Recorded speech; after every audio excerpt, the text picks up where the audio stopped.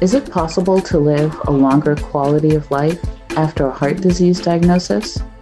We are the patients who have resolved to become healthier, both physically and mentally. From managing symptoms to managing side effects, from managing medication to managing finances. We share the challenges and the triumphs. Discover what it really means to survive and thrive with a heart condition. This is Living with Heart Disease, a Heart of a Giant production. Here is our host, Somane Buba. Welcome to Living with Heart Disease. My name is Buba, and today I have a co-pilot on the call, Burak, and then we talking to Desiree Allen, which is my lovely wife, my loving partner, my life partner, so many titles. We'll get to that. Thanks everybody for joining. So for those that are not familiar with this call or this concept, the idea is to have a multiple experience and then also share it with the world. But my name is Buba. I chat with inspiring voices. And I think today is a special one because we talk to patients, we talk to advocates, we talk to medical doctors. But I think none of this will happen with our support system. And the core of our support system are often our spouses, our life partners, our loves, and then and especially in my case, my caregiver. And so today we have Desiree Allen, and we'll let her introduce herself. Hi, Des. Welcome. Thanks for accepting this. You want to tell the world who you are? Hello, world. I'm Des. I'm Buba's life partner, I guess, and Barak's mom. Barak's over there in the corner. So it's going to be fun. So I think to get the conversation started, I was thinking, where do we start? Where do we start this story? So I thought it might be cool to give your version of how you met Buba. And then I will try my best not to interrupt anything. So this is your chance. How did you meet Buba and how did this whole thing started? I met Buba some time ago. I don't want to say exact numbers because I never get it right. We were both out at a club for our friends' birthdays. And my version of this story is that Buba approached me and asked me for my phone number, and I said yes. And then he proceeded to be very persistent in calling me regularly to check up on me for the next 6 months, even though I kept trying to brush him off. And eventually it worked. And yes, fast forward, here we are today. So tell us about today. Where are we today? What are you living today? You mentioned the club, you mentioned South Africa, but where are we living today and who's here with us? Where we're living today, we're in Milton, Mass, in the U.S. Myself and Buba, and our eldest, Barak, who's now 7. Hi, Barak. And we have twins who are 3 years old, and luckily this coincides with their nap time. Maybe that was by design, Buba. And then we live in the same city as my mom, my dad, my aunt, my cousins. Just lots and lots and lots of family. Love it. So we'll get back to how we, I'm going to mix it up between personal and direct and stuff, but we'll get back to how we got to Boston. But I wanted to share a picture that might take you back, and then you want to tell the folks about it. When was this? Or where was this? Okay, so I'm not good at when. I am good at where. So this was in Mozambique. A little after we met, we went on vacation there. And this was, I think it was like a lagoon or something, and a spa day. So this was a really great memory. It's cool. I think it's one of our favorite pictures. It's like a drug. You try to get the next one, it never comes. But I remember, I think it was August 2012. It was a great trip, and obviously you're great at planning trips, and so we went away. And I think what was nice about this trip is that phones were not working, we had no network, so we had to be present. You want to tell folks about any cool memories from that place? I remember I have my own, but I might be different from you. You remember Jody Cash? Yeah, I think that's one of my favorite memories from that trip. We met this young man on the beach, and when we said, he was what was he doing? He was selling things, maybe. I think it was hats. Yeah, he was selling hats. And he was clearly the leader and clearly a very experienced salesperson. And so we asked him what's his name, and he said his name is Johnny Cash. And so ever since then, Johnny Cash has played a special part in our lives. Yeah, no, that was a special one because that's all he knew. He had Jody Cash, and I'm like, do you know Jody Cash? We knew a little bit. I didn't know a little bit. You probably know more. Yeah. But that was interesting. And yeah, so fast forward to 2016 when I was at the ICU. We're going to do a bit of this, but let's fast forward. And was it ICU or no, it was before my LVAD operation, and you went to get me that T-shirt. You remember that? Yes, I do. I think that's when we ended up having to move here to Boston. That must have been October of... 2016. I think it was it was my 30th birthday. I forgot myself. So Buba came to the States not planning to be here very long. So he came in the summer months, and then his birthday came, and we were still in Boston. And oh my gosh, what picture? Where are these pictures coming from? Anyway, so I went out and got him a bunch of clothes, including like sweaters and stuff, because it's going to start to get cold. And I found a Johnny Cash t-shirt. So. Nice. Where is this? This is not in the U.S.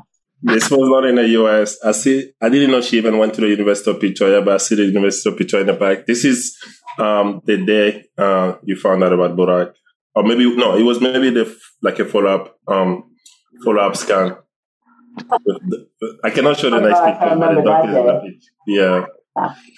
I'm doing a few spot memories, and the milestones that will connect them. But I wanted to take you back to South Africa, and this was with you and your great doctor. I don't know if you remember her name.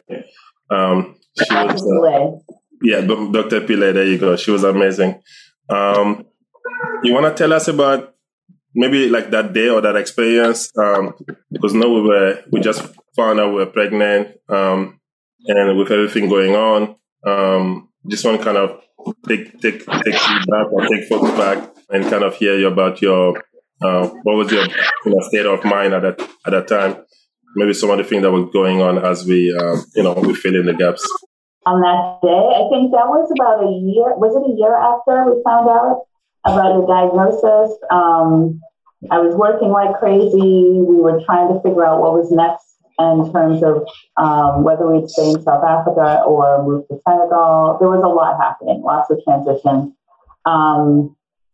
And I was caught completely off guard. I think I went to the doctor for something else, for a follow-up appointment. And I was pretty surprised when I found out about Burak. So that was fun.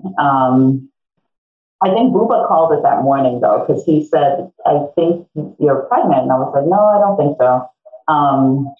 And he was right.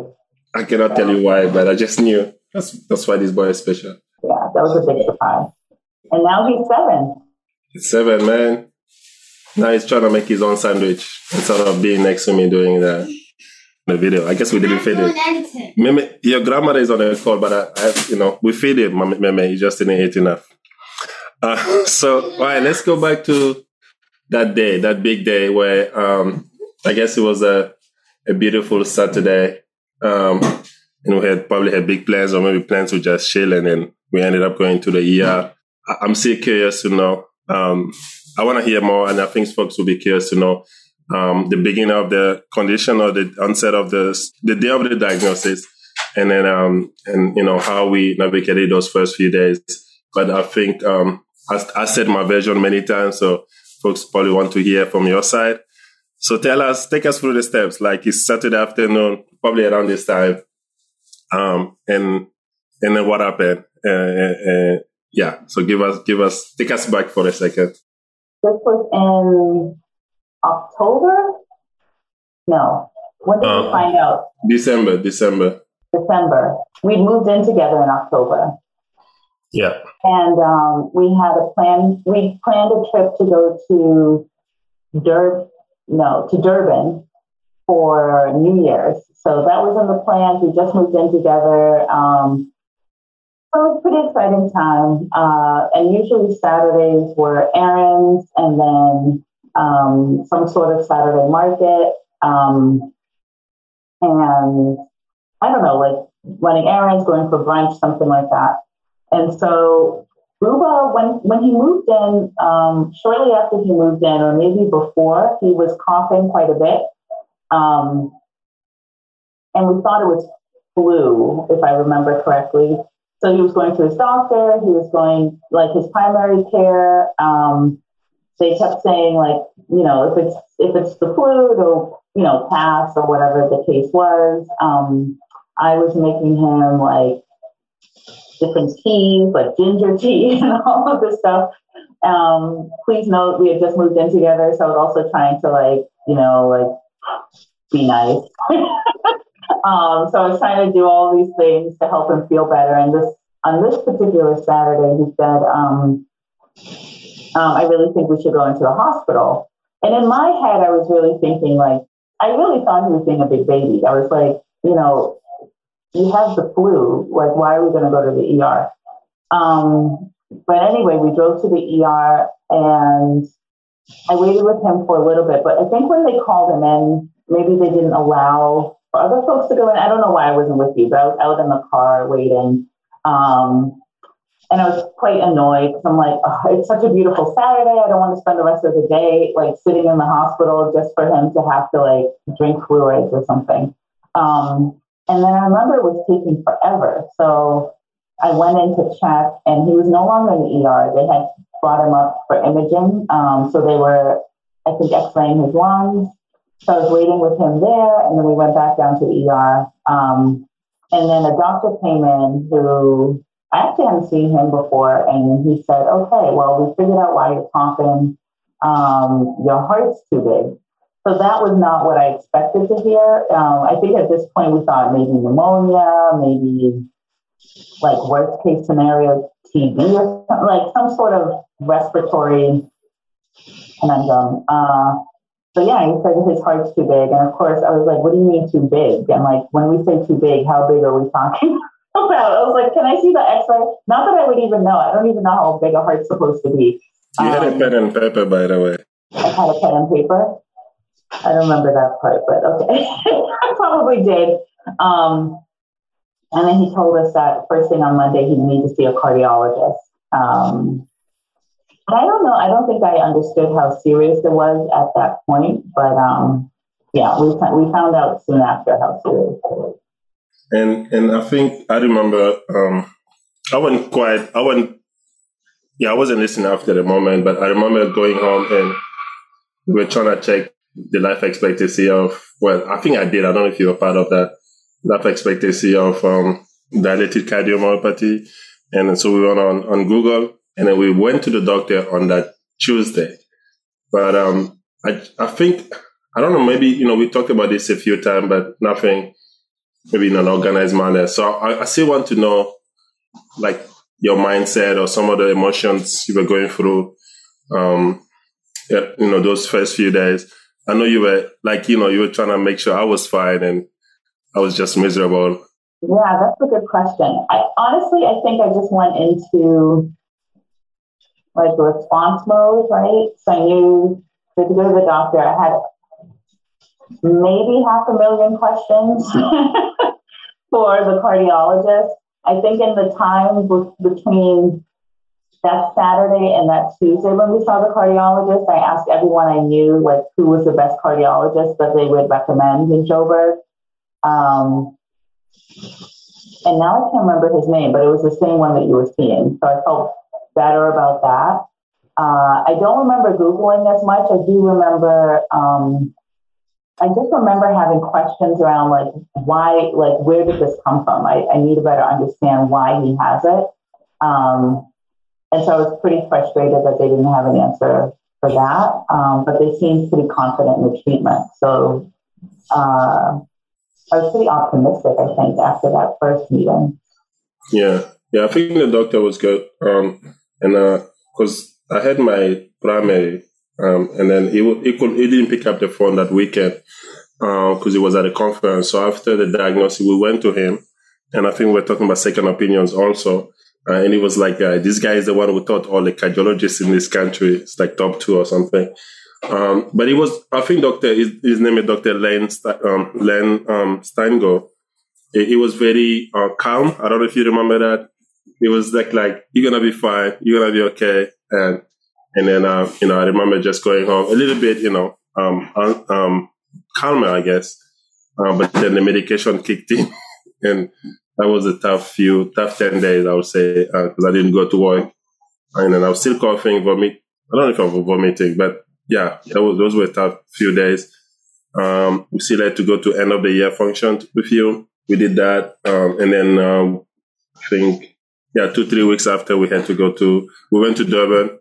I'm sure I have a picture somewhere, but I wanted to, the first month, first 6 weeks, because on my side, I know I got, started to feel better, but there was a lot of things happening. I remember there was African Cup in Durban, and I just wanted to go there. So after our New Year's Eve, I still went to all the, games that happen in Durban. So which is Durban. We live in Joburg. For those who don't know, Durban is about, I think 6-hour drive. Is it 6 hours? Probably 6 or more. So in the house, what I remember, from my side probably, is that I had no energy for nothing else. But like when he talked about Mali, I will be going, which meant that I would take the bus to Durban. And some days we had to take the car. So I think I actually was it your car we took? And then went to Durban overnight. But I just remember because that was around the same time the Mali crisis was picking up. So I was also focused on that.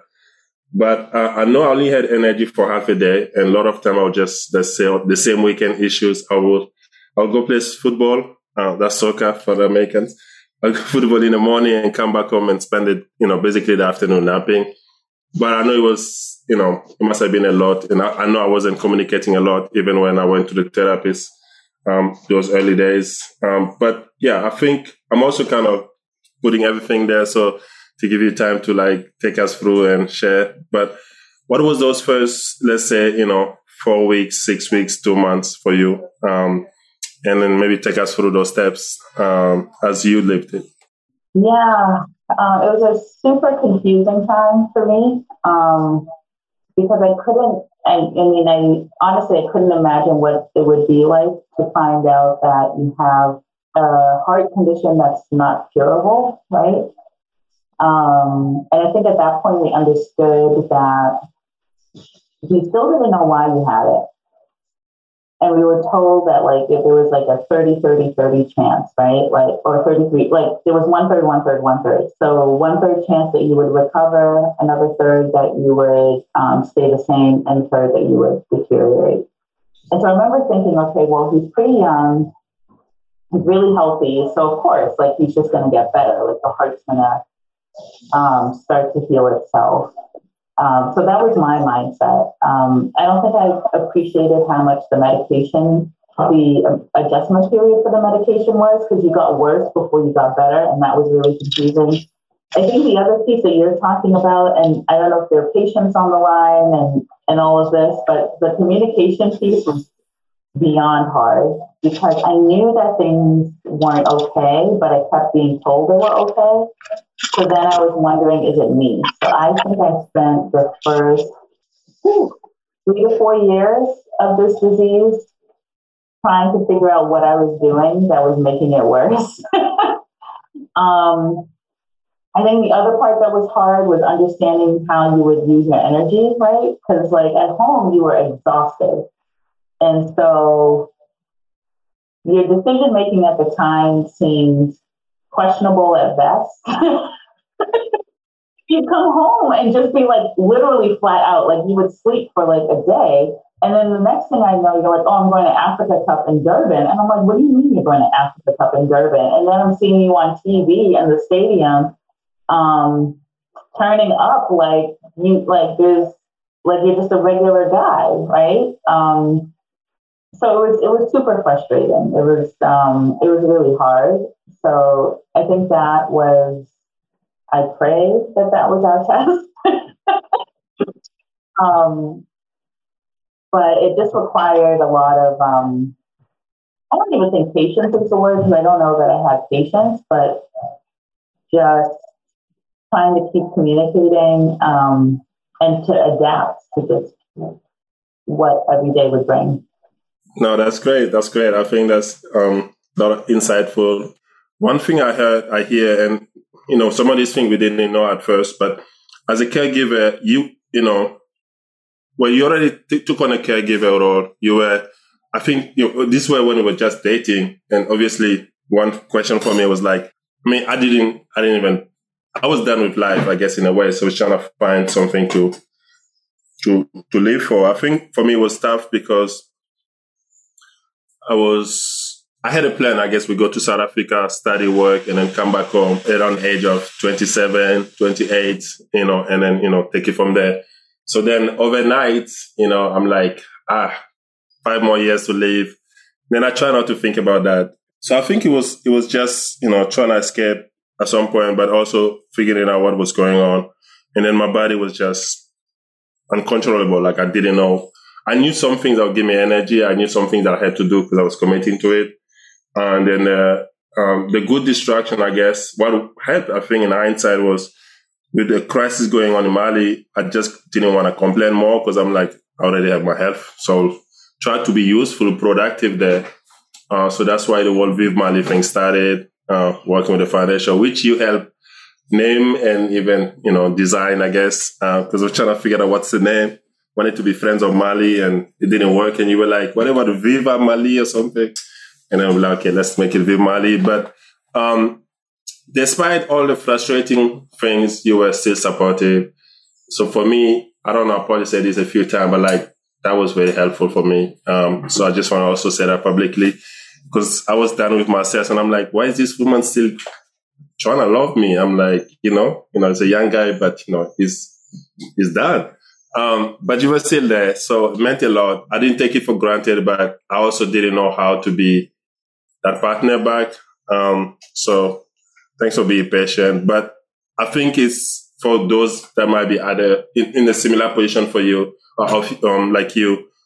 How did you, caregivers also need a caregiver, right? How did you care for yourself? Where did you get your coping mechanism? What coping mechanism you had, but how did you get to fuel those and literally survive while we went through that period? Because I think work was also challenging. You were busy consulting, traveling, and all this worrying, and uncertainty adding to it. So I want to know how you navigated through that and what kind of support you got. It might be in hindsight, but how you made it through. Yeah. That's a good question. One that I'm not really sure how to answer because I think, hearing you describe it now in terms of your mindset, I didn't understand that's where you were then. I didn't understand, just how aware you were of your mortality at that point because I don't think you shared that at that time. And because you were being so active and starting a new organization and all of that, I thought you were being optimistic, which then enabled me to be optimistic, right? So in a lot of ways, as much as it was incredibly hard to see, I saw two Bubas, right? I saw the Buba that was out there in the world, and then I saw the Buba that I got when he was at home, and they were fundamentally different people. Part of what got me through, honestly, I was almost too busy to just sit down and think about it, right? I was traveling a ton for work, super busy there. So that kept me going. And frankly, we found out in November, and then by the next November, we found out about Barack. So once we found out about Barack, that just changed a whole bunch of stuff. We were both so busy that there wasn't a ton of time to, at least for me, to have the full weight of it hit me. And I think very quickly we had other meaning in our life that that surpassed the diagnosis. So once we found out about Barak, that really prompted like the move to Senegal and all of that. But also in terms of support networks, I was really fortunate when I was in Joburg. My family was far away, and they were definitely very supportive, although they may have had a hard time understanding what exactly the diagnosis was. But in South Africa, I had a really close group of friends, like folks who, yeah, they're like sisters, right? And so I saw them all the time, went to church with them, had lunch with them, hung out with them. So it really made a huge difference to have that support network. Yeah, because otherwise it would have been too much, I think. No, definitely. And I think it's hard because you had a good group. So I don't want to forget anyone, but I think you had very good friends that were also insightful, I guess, from the health perspective. I can think of Karin, and I can think of Nana. Nana introduced me actually to another person that was diagnosed a few years before me with a similar condition, but it was a viral infection. So it was a German guy in Pretoria, and also I think having your friends around, and then them being able to keep you active. You remember the Adventure Club. That was the name, right? Because I remember you wanted us to kind of do things regularly, and I wasn't in the mood all the time, and I wasn't also up to it. So we somehow came up with that name, and it just made it happen for a year where every month you went on to do something. I think I came to one or two of those events. I came to the go-karting, and somehow you beat me in there. Since then, your driving hasn't been as fast anymore, as reckless. I guess we blame Burak for that. But I want to give a shout out to all your friends. Vimbai, I'm losing some names, but yeah, I don't want to be more trouble that I'm in already. But yeah, I think that was helpful. And then, your Meme is here, so I gotta give a shout out to the best. Meme will tell the world why you're the best, and I'll tell the world how to find better half of me. I'll answer those questions myself, and then we'll get to that. But I have another picture I wanted to share, and I think it will be that was a good transition to what you said after Burak was born, and I think for the backstory, we went out, like we'll go away every month or so, or every other week, we'll go away. And I remember one of those getaways. Was it Valley Lodge or something like that. So we went away. The other place was Shangri-La. That's my boss at the time suggested that. So one weekend we went to Shangri-La. We wanted to do the whole weekend, but my friend came back from Mozambique, surprise. So we cut that trip short. And the following trip we went to Valley Lodge. But then I remember we were sitting and we started talking, how many kids, this and that. And I was joking. And I said, you know what? I get it on 2.5. And I was like, the first one would be a boy. And then the second one would be twin girls. And then I guess that was around the time, we kind of knew we were going to be engaged and stuff, started making plans for that. And in between, Burak decided to pop his head. But yeah, so I did this engagement with you being nauseous. I apologize. I just had no other choice because a week after that I was traveling back home and we wanted to, the plan was to go home and meet the families, that December. And then we're going to meet your parents after that. So things went forward, but fast forward to, you mentioned Senegal. I wanted to know, folks might be interested to know why, you left South Africa, to come to Senegal and maybe tell us a little bit about that experience. I think this is you in a taxi in Dakar, good old days. I guess the taxi is all torn, but yeah, let's tell folks about it. And I'm not going to hold anything against you. So we have a Nigerian group, so she knows I won't be able to lie. Hi, Fatima. I have so many questions. Like, where are you getting all these pictures? So tell folks about Dakar, like the transition to Dakar, and then, why Dakar, and how was the Dakar experience for you, I guess, the first few years? So why Dakar? I think we were both ready we loved South Africa, but we were both ready to kind of move on from South Africa. I mean, Joburg is one of those places where it can be home, but the lifestyle there is just very different, right? Because of the security issues and all of that. And we wanted to be, so you wanted to be closer to home. I thought it would be good to be closer to home. Once we found out about Barak, for sure, be closer to home. For career reasons, also, I was ready to kind of try different parts of the firm that I was working with. So Dakar seemed like a nice middle ground, right? Like it's pretty, it's like a lot of folks come through Dakar often. It's a bustling city. It's closer to the U.S. It's half of the Joburg, New York flight. So that was an improvement. And transition to Dakar was hard at first. So, Barak was, I think, 3 months at the time. We had put everything into a shipping container, thanks to my parents and their support with that, because otherwise we would have had nothing anywhere. No. And then, we moved to Dakar. I knew like a little bit of French, not a ton. Where did you learn the French? I learned the French at Alliance Française while I was pregnant, and then the rest of it I just learned by sheer survival, because Bouba, when I came to Dakar with my mom came with me and Barak. Bouba was working. We were trying to find an apartment. You had a conference in Ireland, I think, when we had to do the whole apartment signing thing. So it was super hectic. But once we were settled in, I absolutely loved it. I still love it. I could see myself living there for, I never say forever, but for an incredibly long period of time. Barak loved it.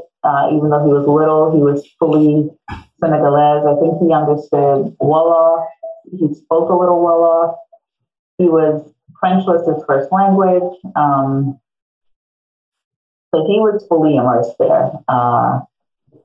And I was having a blast while I was there as well. I think it was good. It was hard, but it was good. Yeah, well, thanks. I think it was great. I remember, I guess it was part of the reaction to the condition. And I was like, yeah, I got to go home.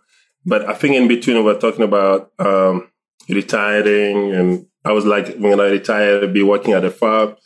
And then I was like, okay, no, now I got to go back to Mali. And she was like, no, we're not going to go there, especially with the situation there. It was very hard.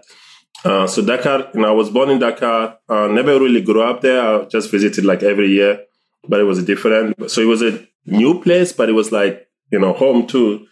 So somehow it was a culture shock, I think, for all of us, but, more so for Des, because now I was supposed to be the one translating in between, and I was still figuring it out. I just remember every time I would just shake my head, I'm like, this is beautiful. I just had to be positive about it. And now I cannot use that word anymore. But I remember, I think partly also, I have a picture here that might make you, that will be helpful in sharing my mindset. I remember, Dakar has like the beach everywhere. And then, but I wasn't always going to the beach. I wasn't always keen on doing it. And, I wasn't very supportive, I guess, in that moment. You were not keen on doing it. So, I think it's important. And this is like me and Burak. And, now that I look back, it looks very ridiculous. I'm at the beach. I don't know if anybody sees anything irregular, but I'm literally in jeans. And I don't think we went to swim per se, but it's kind of hard to enjoy this. And in hindsight, I guess as I think back, it's the only explanation I have is like, it had to be depression. I do love the beach. I used to go to the beach a lot, and, I could swim at this moment, I think, if I wanted to. We did swim at the pool a few times, but I don't think I went into the sea with you. Or maybe Burak did with the kids.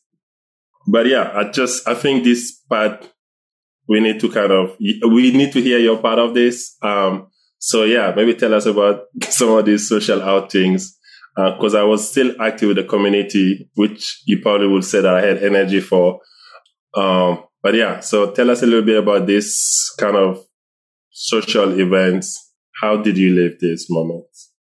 Yeah, I mean, this picture is an interesting one because I love these pictures of you and Barack on the beach.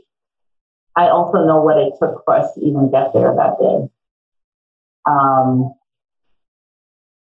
Yeah, you know, it's going to be hard for people on the call to understand this, but like, and it's only now looking back that I understand it even.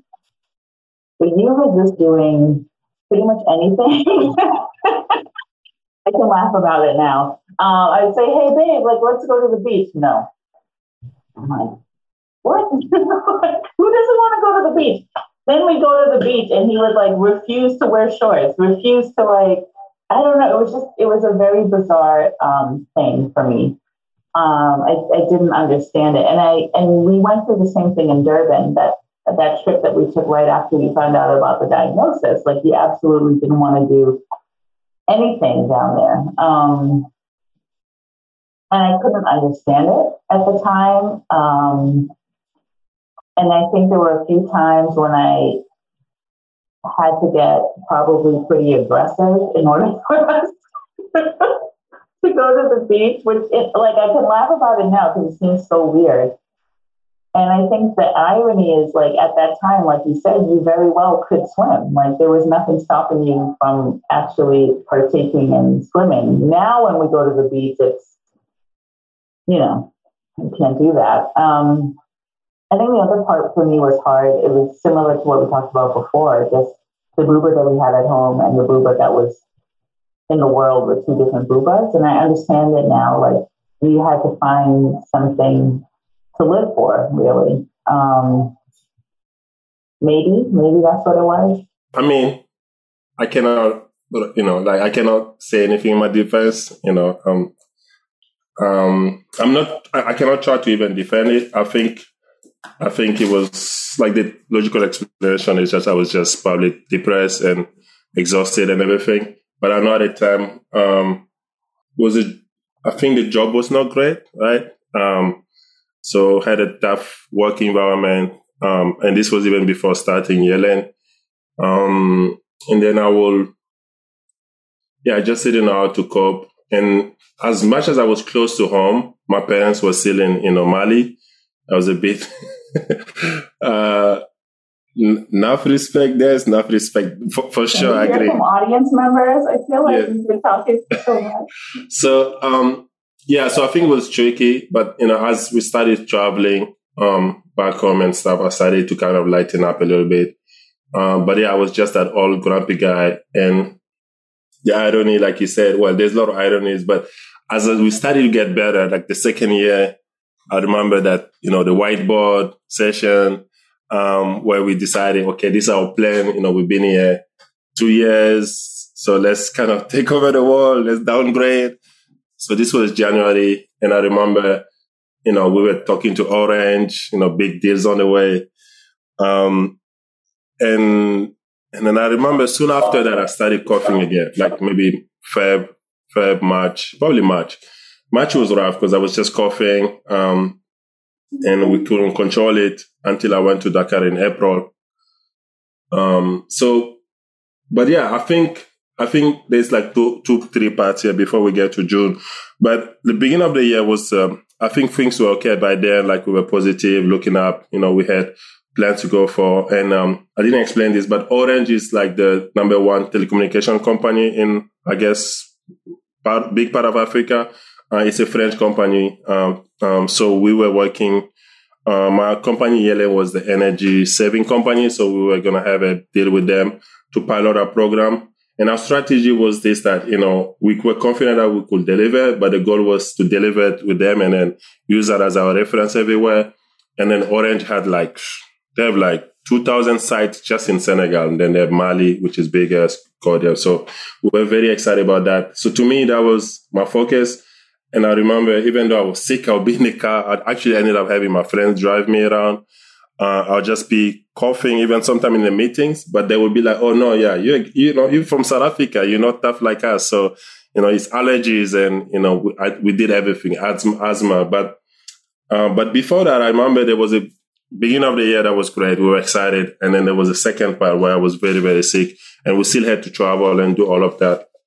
I think that was a very tough part because similar, we were very close to, and I remember having this conversation, I think, with you and then even Dr. Nicole at some point. But there was this part about me. There was an option to go to South Africa. I remember my doctor wanted me to go back there. And I was considering that, but I don't think I was ready to pull the gun on it. It was the same thing about coming to Boston. And then we also know that Yellen was on the way. So I was thinking after Yellen will come to Boston and, get more care if I needed to. And then in between, I did get kind of, I guess, under control, but it wasn't enough, I guess, with the trip. I will kind of rephrase this for everybody for context, but I think I would like to hear about the beginning of that year for you and, what were some of our plans and kind of where we were when that year began, which was I guess the year everything kind of changed again, but I want to hear like your version. Yeah, Barack just went out to play. Sorry, Boo Boo was just calling Barack. Anyway, yeah, I mean, it's funny in some ways because it was very similar to where we were when you got the diagnosis the first time, right? Like we just moved in together. We had all these plans, like so many plans. And then that year, I think we understood Dakar a lot better finally, right? We understood what was what and how the city worked. And we both had plans or aspirations that were pretty entrepreneurial. Yeah, and so we had plans to kind of move. When you were talking about downgrading, we were going to move into a smaller apartment, which was going to be like much cheaper. And we were going to save for a few years so that we could buy a place and also so that we could start either investing in other businesses locally or in funding some of our own startup ideas. So that was the dream, and it was like we had it pretty well laid out. And then Booba had the opportunity. I think he did the Yali application, and that was going to help you advance your energy consulting business. I was kind of making way in my consulting career. So it was great. It was an exciting time. We could see a path to really like getting our footing in Dakar and like making the moves that we wanted to make, at least career-wise. I'm trying to get the months straight. When did you start coughing again? March? March, yeah. I think it was beginning of March. It was end of March. I think it was after my grandfather passed. Yeah. Sorry, end of February. So, yeah, it was around that time because I had kind of that milestone in mind. Yeah, I don't remember what was leading up to that, but I do remember you started coughing. And it got pretty out of hand pretty quickly. So I don't know a lot of the other folks. Well, I do. Let me get that back. So my mom, my brother. Oh, hi, Dr. Nicole. If anyone else has a cardiomyopathy type reference point. But it was a dry cough. Like you were just coughing. And then it turned into you were coughing up water. A lot of water. So Booba was literally driving around the car with a bucket in the car so that he could catch the water that he was coughing up. I don't know what your energy level was doing because you were still pushing yourself quite hard. So this was another period of time where I found his decision making questionable at best. And I think he had ended up going to like 10 doctors in the car. So we saw respiratory folks and primary care. We were trying to get someone from Peace Corps to get us a medical reference. Like we were trying to see all of the specialists, trying to get to the best doctors. The cardiologist kept telling us it wasn't necessarily the heart. I think that he was thinking of something else. So I had my cardiologist, and that's the challenge was that he's kind of one of the top cardiologists in Dakar. But a lot of time, anytime I had my episode, it was not there. Like he was traveling or something, so we'll send somebody else. So when I was really sick, he was not there. And then when I was kind of seeing him, symptoms were going away. But he only had like the echo and a few things to test. But to your point, I saw one cardiologist when I was hospitalized. Then my cardiologist came back. Then I saw another internist. Then I saw ear, nose, and throat, another lung doctor. So it was a lot of people, and it was frustrating. And then I also saw like the Bisco lady you mentioned, their primary doctor. But and then you had a ton of meds. That's all I remember. Like in addition to the meds you were already taking, I think you had 2 different inhalers for pneumonia. For asthma. For asthma, and you'd never had asthma before, but there were 2 different asthma inhalers. I think at one point they had you on an oxygen tank. So he had an oxygen tank at home that had these little nostril things. And the crazy part was that Barack was 2 at the time, and he thought this was like the coolest thing ever. So he asked us to please make him, he wanted his own. So he was wearing headphones or something. He put headphones around his nose. It was nuts. And it was scary because I just didn't know what was happening or what was the best thing. I remember begging Buba, can we please go somewhere else, either to South Africa or to the U.S. And I don't know if you guys know Buba well, but he can be incredibly stubborn.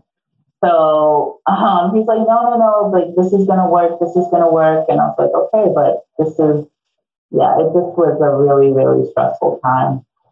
And I think the scariest point might have been at some point he felt like he was getting better, but I mean, when people throw enough medications at you, at some point you do feel like you're getting better. And we went away there's a small island just off the coast of Dakar. So we went there for the weekend. And I remember we woke up the next morning and I look over at Buba and his face was just I can't describe it. You have to see it to understand it. But he was just bloated, completely bloated. And so I was like, dude, something's going on because your face is totally bloated. So we went back, and by the time we got back, the Buba, his ankles, I guess, I didn't notice his ankles, so I was like, you got big ankles anyway. But his ankles were swelling, and then you said you felt it all the way up to your back, which there's a medical term for this, but this was probably it was. I was retaining blood. I think. I'm sorry, I was retaining water. Yeah. My body was So a friend of ours, when we were kind of talking to them about this whole thing, they had a really great name for it, which was I think they called it medical theater, and that was really hard because I knew that a lot of the doctors we were meeting with, they were very well trained, etc. It's just that the overall circumstances that we were in were limited. And I remember taking him to a hospital once because his aunt, who's a pediatrician, said that he really needs to be monitored and we need to figure out what this is. So we checked him in, and it was essentially like a bed and breakfast. I know. That's basically what it was set up as. They took a house and converted it into a medical clinic or a private hospital. Buba had to walk up several stairs to get to his room. And this was a point in time when he couldn't do much without having to stop and cough up water or catch his breath. The room that he was in, the medical call button didn't work. So the nurse gave him his cell phone number in case of an emergency. Now, I don't know if anyone on the call has ever been in the hospital with a medical condition, but probably the last thing you're going to be able to do in the event of a medical emergency is like unlock your phone and look for the nurse's cell phone number to call them and ask them to please come upstairs and help you. It was really frustrating because I just was like, I'm dropping him off here and I have zero confidence that if anything really were to happen, that they would be able to help him. So it was really scary. At some point, I think at some point I realized that you weren't actually telling them the full. I was. It was just not. So at some point, my mom was like, "This is taking too long." You said this has been going on too long, and my dad is like, "Yeah." So then I think around the same time you called her, and she flew to Dakar next to me. Yeah, and when you went to Mali, you got much better, but that's because they put you on the diet. Yeah. So in Bamako, I had I basically went to one of the professors, and we went to see him actually at night, and he was like, "Yeah, you just." Because what happened I did the echoes and all this stuff, and then CT scan, all this tests. For some reason, they couldn't see that I was having water up to inside my lung at some point. So he didn't even have to examine me much. He looks at all the film. He's like, but this is water. This is, this is liquid. And then it's like, yeah, I can treat, let's stabilize you. Let's treat you. And then maybe 2-3 days, yeah, I felt really good because I lost all the water was gone. And that was April. And then, was feeling better. I felt like, yeah, we had kind of rode that wave and I was getting back to normal. And then he brought us to May. May was fine. And then June, 16 of June, flew to California. I think it was a Thursday, Friday. And then Saturday, yeah, it hit me. And I just knew the signs and I was like, yeah, no, I gotta go to the hospital. The challenge is, before that, I actually emailed them like, yeah, when I come, can I see a cardiologist just to make sure, they can, optimize my care and stuff. So when I went there, they had, they used my medical record, but it was only so much they can use. Most of it was in French. So they did a full workup. And then, luckily that's when they noticed that I was having, VTAC. That's, I didn't have that monitoring back in Senegal or even in South Africa, because I wasn't that bad in South Africa, but in Senegal, they probably just didn't have the means. So during the telemetry, they noticed that I was sick. So essentially, this last part might be fast because we're going to have another follow-up conversation, but I think when I jumped that episode, where, those 6 weeks in California, and then, which is another interesting part. Actually, I won't skip it, but I'm going to have another call because Fadima is here. She's on the call. She's one of the yearly fellows from Nigeria, and she was very helpful. And we're going to have a call with her and hopefully I'm putting on the spot now, Fatima, but there'll be more detail when we have that conversation.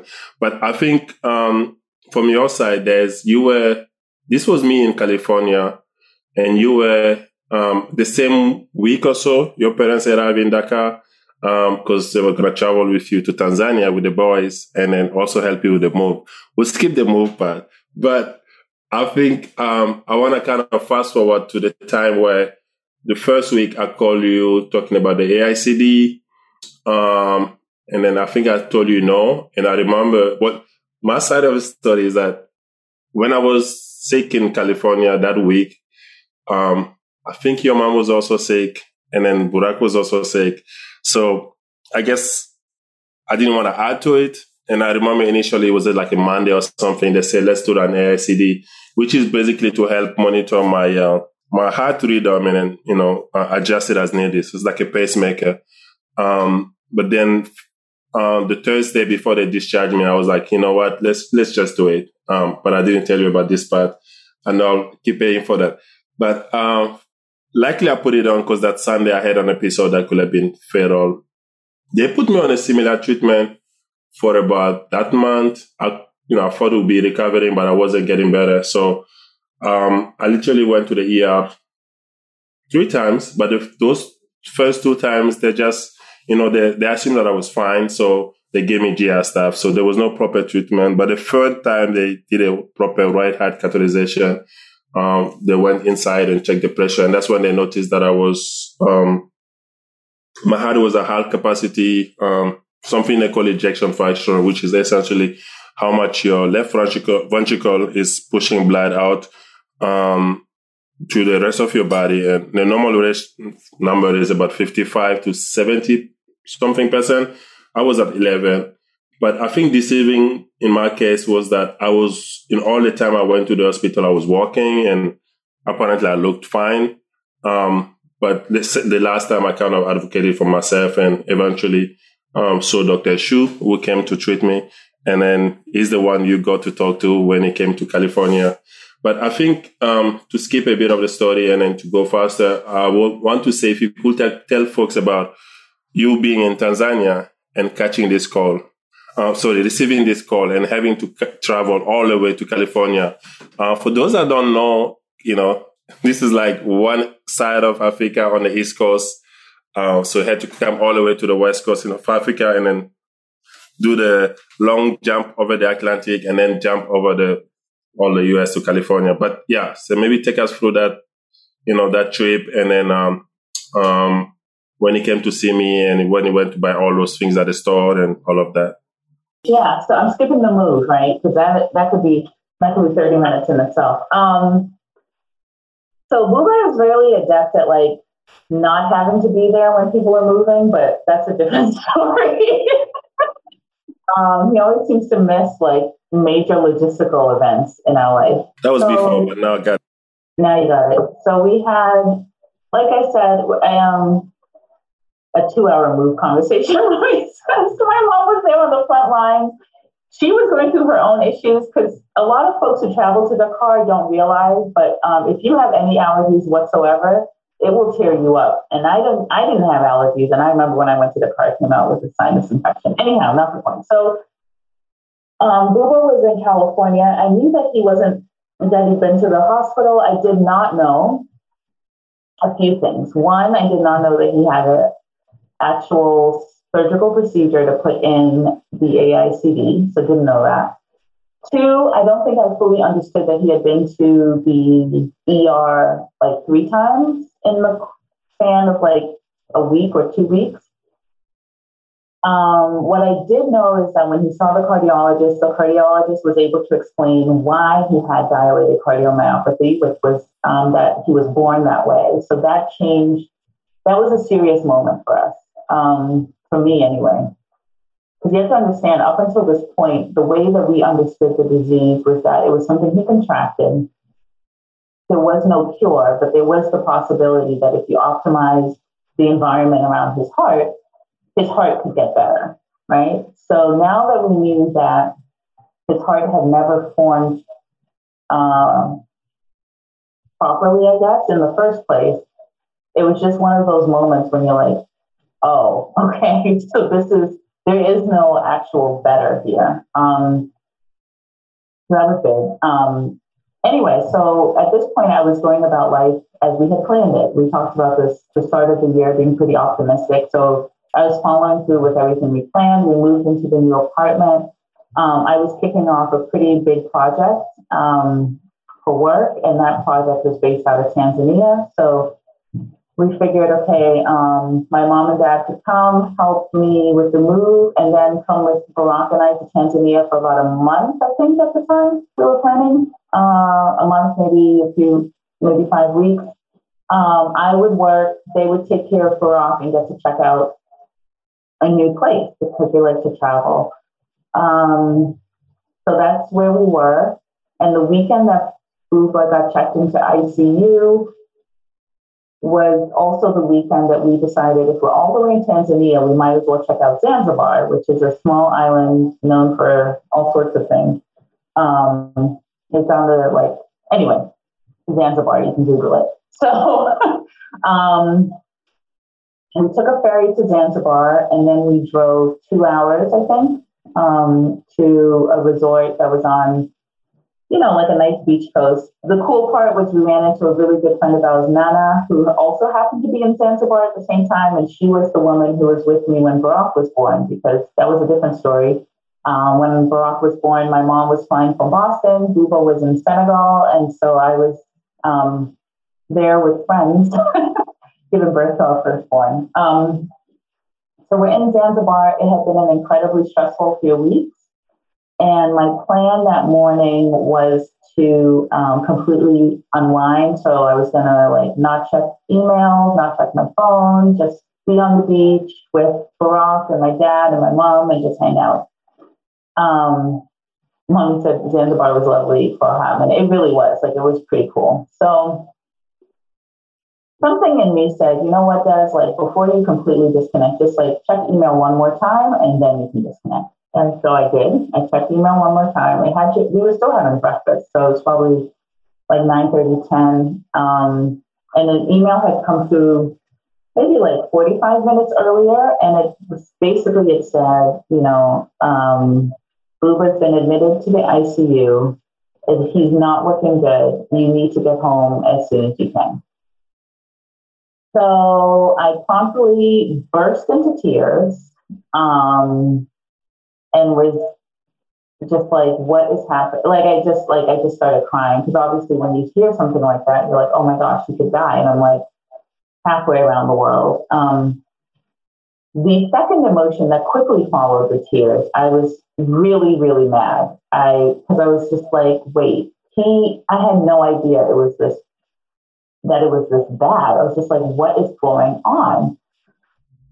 And then my third reaction to immediately follow that was to go into response mode. So I pulled it all the way together. Yes, my mom and dad were there. They also stayed calm. They were like, okay, like, what do we need to get done? And at this point, they were not upset at me? I don't know if they were or not. I would know I was upset enough for both of us. Also, you owe Carlton a big thank you, because I called him and I was like, this man. Also, to get to Buba at this point, we had to backtrack all the way. So 2-hour drive to the port in Zanzibar and then get onto a ferry. Mom, do you remember how long the ferry ride was? I think it was like 45 minutes. Mommy was very confused. We literally had just checked into this hotel and done all of this. So then we had spent the first night there. So then now I had to go to the front desk and I was like, I need to get out of here as soon as possible. So for the 2-hour ride, they had to get us a driver to take us back to the other side of the island. In the meantime, I was calling around trying to book tickets for this ferry. There's no way that I could explain what this ferry is like. It is not organized. And it's not like one of these things where you just buy a ticket and get on the boat. It's a hot mess. So we get on the ferry. It was a very heroic ride because it was rough seas. At one point, we thought somebody fell off the boat. It was crazy. We get back to Dar es Salaam in Tanzania. We get back to the apartment, which we had just gone through heroic negotiations to secure an apartment for 4 weeks that was fully furnished. So we got back there and essentially just went into, I think Mom might have been on the call. Well, maybe I was calling because this was the African flights. So I had to call and try to get our tickets from Tanzania to Senegal moved. And at this point, it was around, by the time we had gotten back to Dar es Salaam, it was mid-afternoon maybe, towards the evening. And the next available flight left at 3 a.m. So I was calling frantically, trying to change the flights. Thank goodness for my parents, because I think they probably paid all of the change flight fees. Meantime, while that was happening, we had to pack up 4 weeks worth of stuff, get the airport transfer and all of this. We went from Tanzania from Dar es Salaam to Nairobi. That was a 3 a.m. flight. From Nairobi to Abidjan in Cote d'Ivoire.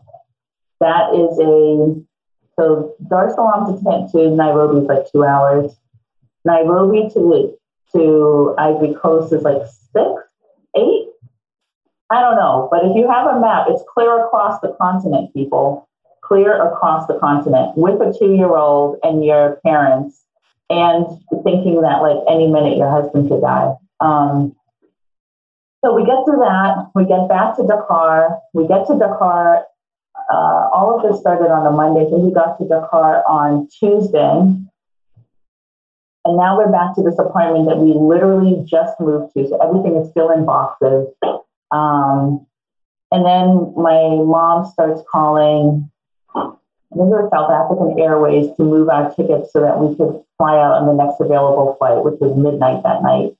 And we have like a little angel at South African Airways who seems to always pick up the phone when we call. So I think he was the same one that got my mom her flight when Barack was born. So we booked those flights, packed bags, left at midnight to go to Boston. Now, this whole time, please note that we have a 2-year-old in tow. And so, again, I don't know if anyone on this call has ever flown with small children. The guy at South Africa, his name is Cecil. But small children aren't huge fans of flying. Barack definitely hated it. And so he would scream ridiculously from the moment we had to sit in our seats and buckle our seatbelts until about like 10, 15 minutes into the flight, at which point he basically just passed out from sheer exhaustion. So on this the flight from Senegal to South Africa, Senegal to Boston, I thought I finally had it down. So I figured it out. I was like, okay, if I get his bottle ready, as soon as we get on, I'm going to get him really hungry. As soon as we get on, I'll pop the bottle in. He'll have that to drink. He'll go to sleep, and we're going to make it through this. So the challenge was, while all this was happening, I didn't actually have time to go to the store and like get milk. And yes, he was still drinking the bottle at 2. We can have a judgment call about that later. But we got it right the second time around with the twins. They were weaned off very early. So I bought milk in the airport, which in hindsight probably wasn't a good idea because that milk probably was not good. Anyway, so I did all of that, and it worked beautifully. Barack fell asleep. None of us had slept in about 2 days, so I finally nodded off, and we're on the flight back to the U.S. And Barack's little head pops up, and he looks at me, and he looked a little uncomfortable, and I was like, oh God, he's going to start screaming. And he did not start screaming. What he did was promptly vomit up the whole bottle of milk. It hit my chest, slid down my shirt, into my bra, down my belly, into my waistline of my pants. And this was at the beginning of the flight from Dakar to New York, which is a 6-hour flight. So that was fun and exciting. Made it back to Boston. Called my cousin Ian, was like, I need to get from Boston to Northern California. I just bought whatever the first ticket was that we could get. Got to San Francisco, realized I'm like 2 or 3 hour drive from UC Davis at this point. It's the middle of the night. Couldn't figure out how to get there. The Uber app, please note, I lived in Senegal full time. So I actually didn't have the Uber app on my phone. I didn't have any apps on my phone because there was no use for them there. So I was trying to download the Uber app. It wouldn't let me. So to this day, I still don't have Uber. I only use Lyft. This is not in any way a promotion. I don't know if you have. Anyway, maybe at one point they can fund it. Lyft is better anyway. I'm in San Francisco at midnight trying to figure out how to get to UC Davis. I think I had $300 cash on me. My parents were calling. They were trying to figure it out because I was trying to rent a car, but they wouldn't let me rent a car with the card that I had because it was an international card. It was a whole thing. And then they wouldn't let my parents rent it because I had to have the card physically with me. Blah, blah, blah. So I ended up getting in a taxi, like a good old-fashioned 1985 yellow taxi. And the driver, I remember, he was like, are you sure you want to do this? And I said, well, I don't really have much of a choice because my husband's in ICU and I need to get to him as soon as possible. And so he said, okay, if it makes you feel any better, this money is going to go towards helping me pay for my kids' softball here. His kid was in softball league or something. I said, actually, it kind of does make me feel better. Anyway, so this 3-hour drive, Was it 3 hours? Am I just exaggerating? It did feel like a long drive. I think it was at least 2 hours. Sitting back there, just watching this taxi meter just tick up and up and up.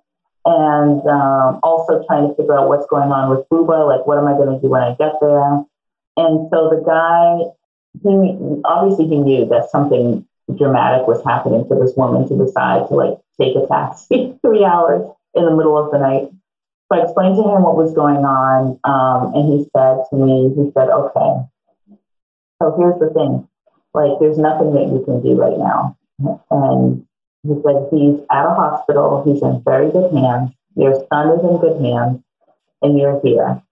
So you just have to be here right now, and that's all you have. And so that helped a lot, so just focus on breathing.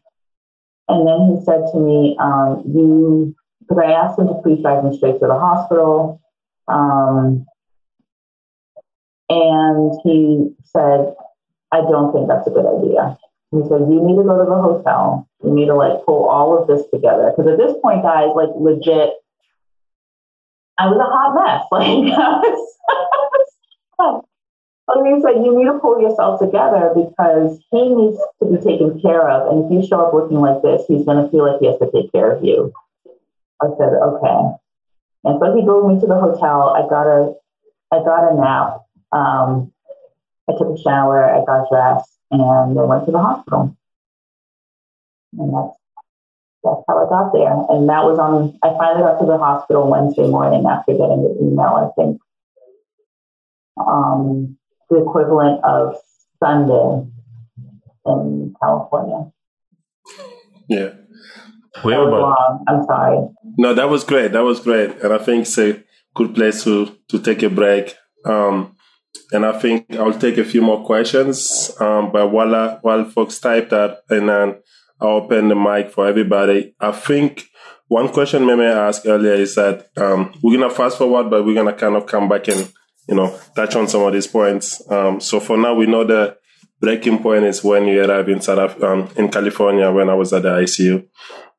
So, Meme wanted to know how has the communication changed from the early days? So how's the communication now? It is superb. He actually communicates now, which as miracles happen every day. And this last trip that we had together, when Booba visited me in Montserrat, I think I learned more about him than I have, like, in the whole time we've been together.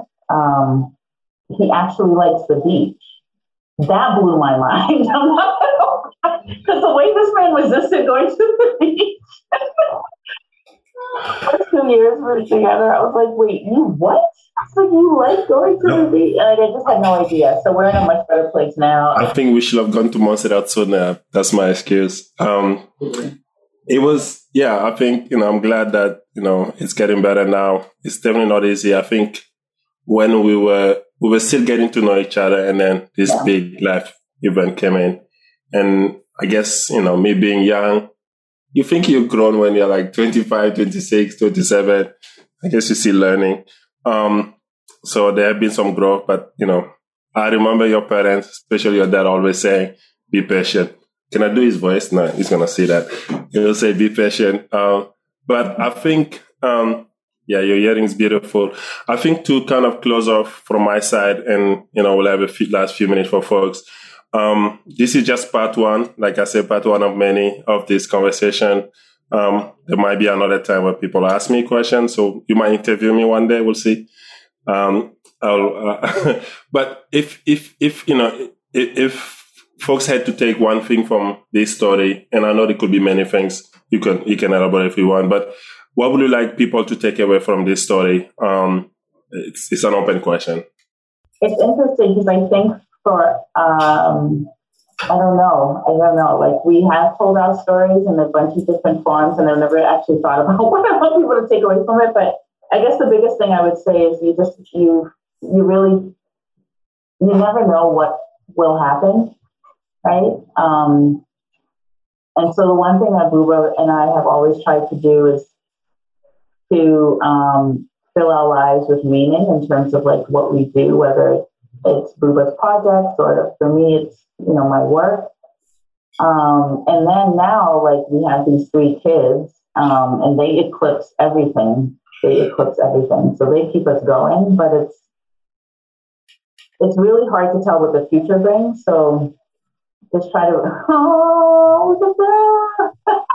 that's one of my favorite pics of them. So like living for today,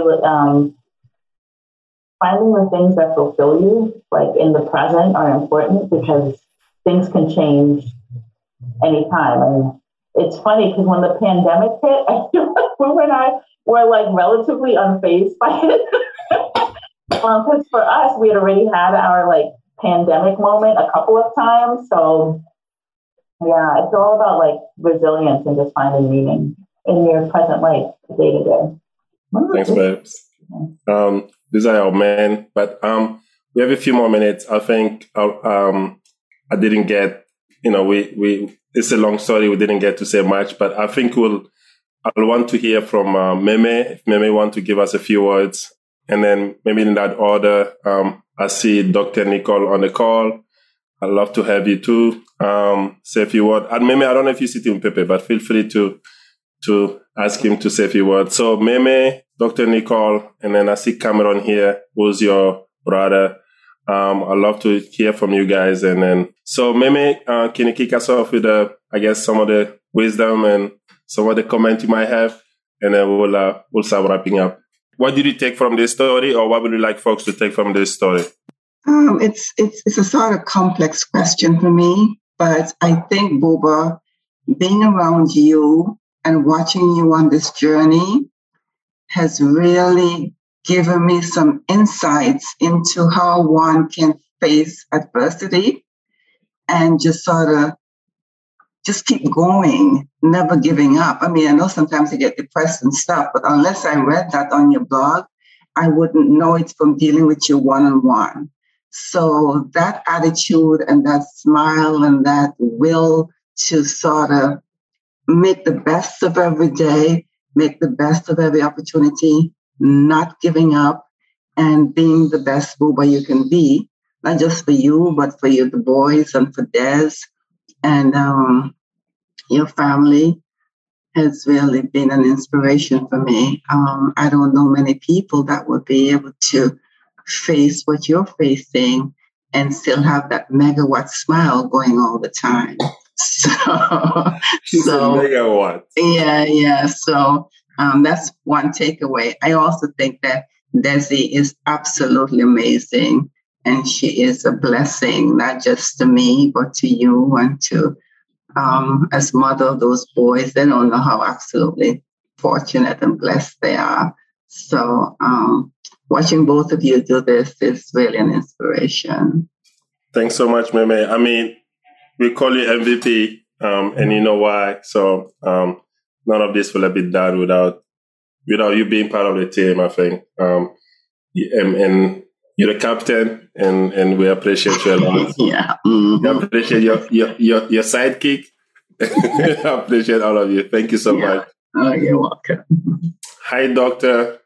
Hi, Des and Booba. Thank you so much for how transparent and beautiful your sharing of your journey has been. This has been wonderful. Wonderful way to spend a Sunday afternoon.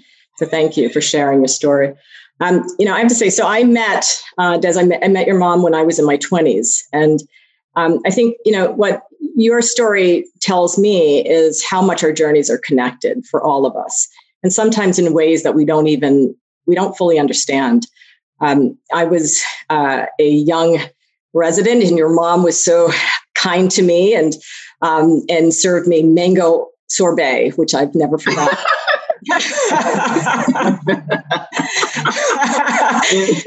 and to this day, I'm grateful for that mango sorbet. And so we lost touch for many years. And I remember one day, I was, saying my morning prayers, and something just said, pray for Joyce and her family. And I didn't fully understand why, but I started praying for Joyce and her family. And somehow we connected after that. And that's when I heard what had happened. And And so, Buba, I've been praying for you before I ever met you. And your family. And so I think, what your story shares with us is that there's so many, our village is much greater than we ever imagined. There's so many people who we don't know are out there praying for us and giving us words that we don't even fully understand, like the 3-hour taxi cab driver who's, literally giving on the spot mindfulness techniques that were so needed in that moment. So thank you. I think that your story and your sharing of your story is so healing for many of us. Anybody who hears your story and who knows you both will be blessed because this is your life journey is everybody's life journey. There are life circumstances that try to knock us over, and the way that you both have exhibited your resilience and your love of family and friends and community is going to help so many people. So thank you for that. Thank you, Doctor. Thanks, Dr. Singh. And Dr. Singh continues to advise me and I guess the rest of our group on closing the gap. There's like, how many doctors are you? So many, and the medical students. So thanks a lot for that too. And so beyond the health part, beyond the family support community, and you're supporting us a lot. So thanks a lot. I think I'll let Sean give us a word. And then Odile can also give us a word. Cameron is also here. Sorry. Cameron, Sean, Odile, and I will go. No, I don't have much to say. I just came on. I was listening. I have a few children coming in and out, so I kind of heard half the story, but it was definitely eye-opening, and I got a chance to. I guess I was a little ignorant about how long or how difficult the journey was for a spouse, and so I definitely appreciated, Des, to hear just your viewpoint, and it was definitely something that gives me as a spouse something to think about if I ever have to go through. Hopefully, never have to go through that much of a journey like that. But it really is better for better or worse, and yeah, I don't have much more to say except for I really do enjoy flying with 2-year-olds. So I don't really know what the complaint is. Come, give us some secrets, but yeah. For those on the call, you won't know this, but Cam and I have we have kids at the same time. So when we found out about Barack, Cam called me like a couple weeks later and told me that he was having twin boys, right? And then when we found out about our twins, he was having a baby girl. So, Cam, I'm going to let these kids fly with you next time, okay? Oh, please, the more the merrier. We have a great time. Be careful. Be careful. Hey, Sean. Hey, Buba and Des, and Dr. Singh, and all the other amazing people, on this call. It's definitely great to listen. I've asked Buba a couple times about his other half. Of course, we don't talk about her like your other half, but to see, what it takes. I definitely have been down this road. It's a hard burden for Des. It's a hard burden for Buba to let someone love you. It's a hard burden to let children see you suffer. I mean, all these things we don't think about much, but when you're in it, each little second can be the most magnificent moment, right? And the most special thing. And you see this beauty, and I look at Des, and it's amazing. I'll say this one thing. This is one thing that my doctors have had with me for many, many years, and it's by Sir Osler. If I get this wrong, Dr. Singh can correct me, but Sir William Osler was a doctor who founded Johns Hopkins, and he wrote, "The good physician treats the disease. The great physician treats the patient who has the disease." I would probably add to that, the spouse that is with you shares in that just as much. And so, Des, all the, hats off to you. Sean is another heart patient. Is amazing. So they will get to know you soon, Sean. Thank you so much. You're amazing. Thanks so much, Sean. Thanks for coming today. Always. Hi, Odile. Hi. Thank you guys for sharing your view of this long, painful, sometimes funny journey. You officially club of my member, the Warrior Woman. I loved it. I really loved it. I wish you the best for the rest of the journey. Don't follow. Thank you again for sharing. Merci, Odile. Thank you. So luckily I didn't mimic Pepe. So Pepe is Meme's husband. Meme is my mother-in-law. And so there was a name here, LB. I should have guessed this from Pepe, I know. But that's back obvious. Yeah, and I don't know why I didn't click. I cannot even have an excuse. But that's to kind of save myself. I would say that I have the grandkids here. But no, Pepe, I think the good part is you get to close this conversation. So can you please, give us some comments, some wisdom, and then we'll wrap up after that. But yeah, and also, maybe what you'd like folks to take from this story. Sure. So it's been, I think, a life-changing experience for all of us. For Desiree in particularly, I would say that I raised Des.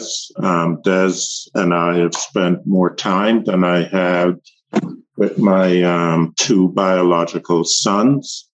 And, she is a part of me. I consider her a daughter that I didn't conceive, but she is, much a part of me as my two sons are. And I have gone through all of her life experiences that she has shared with me.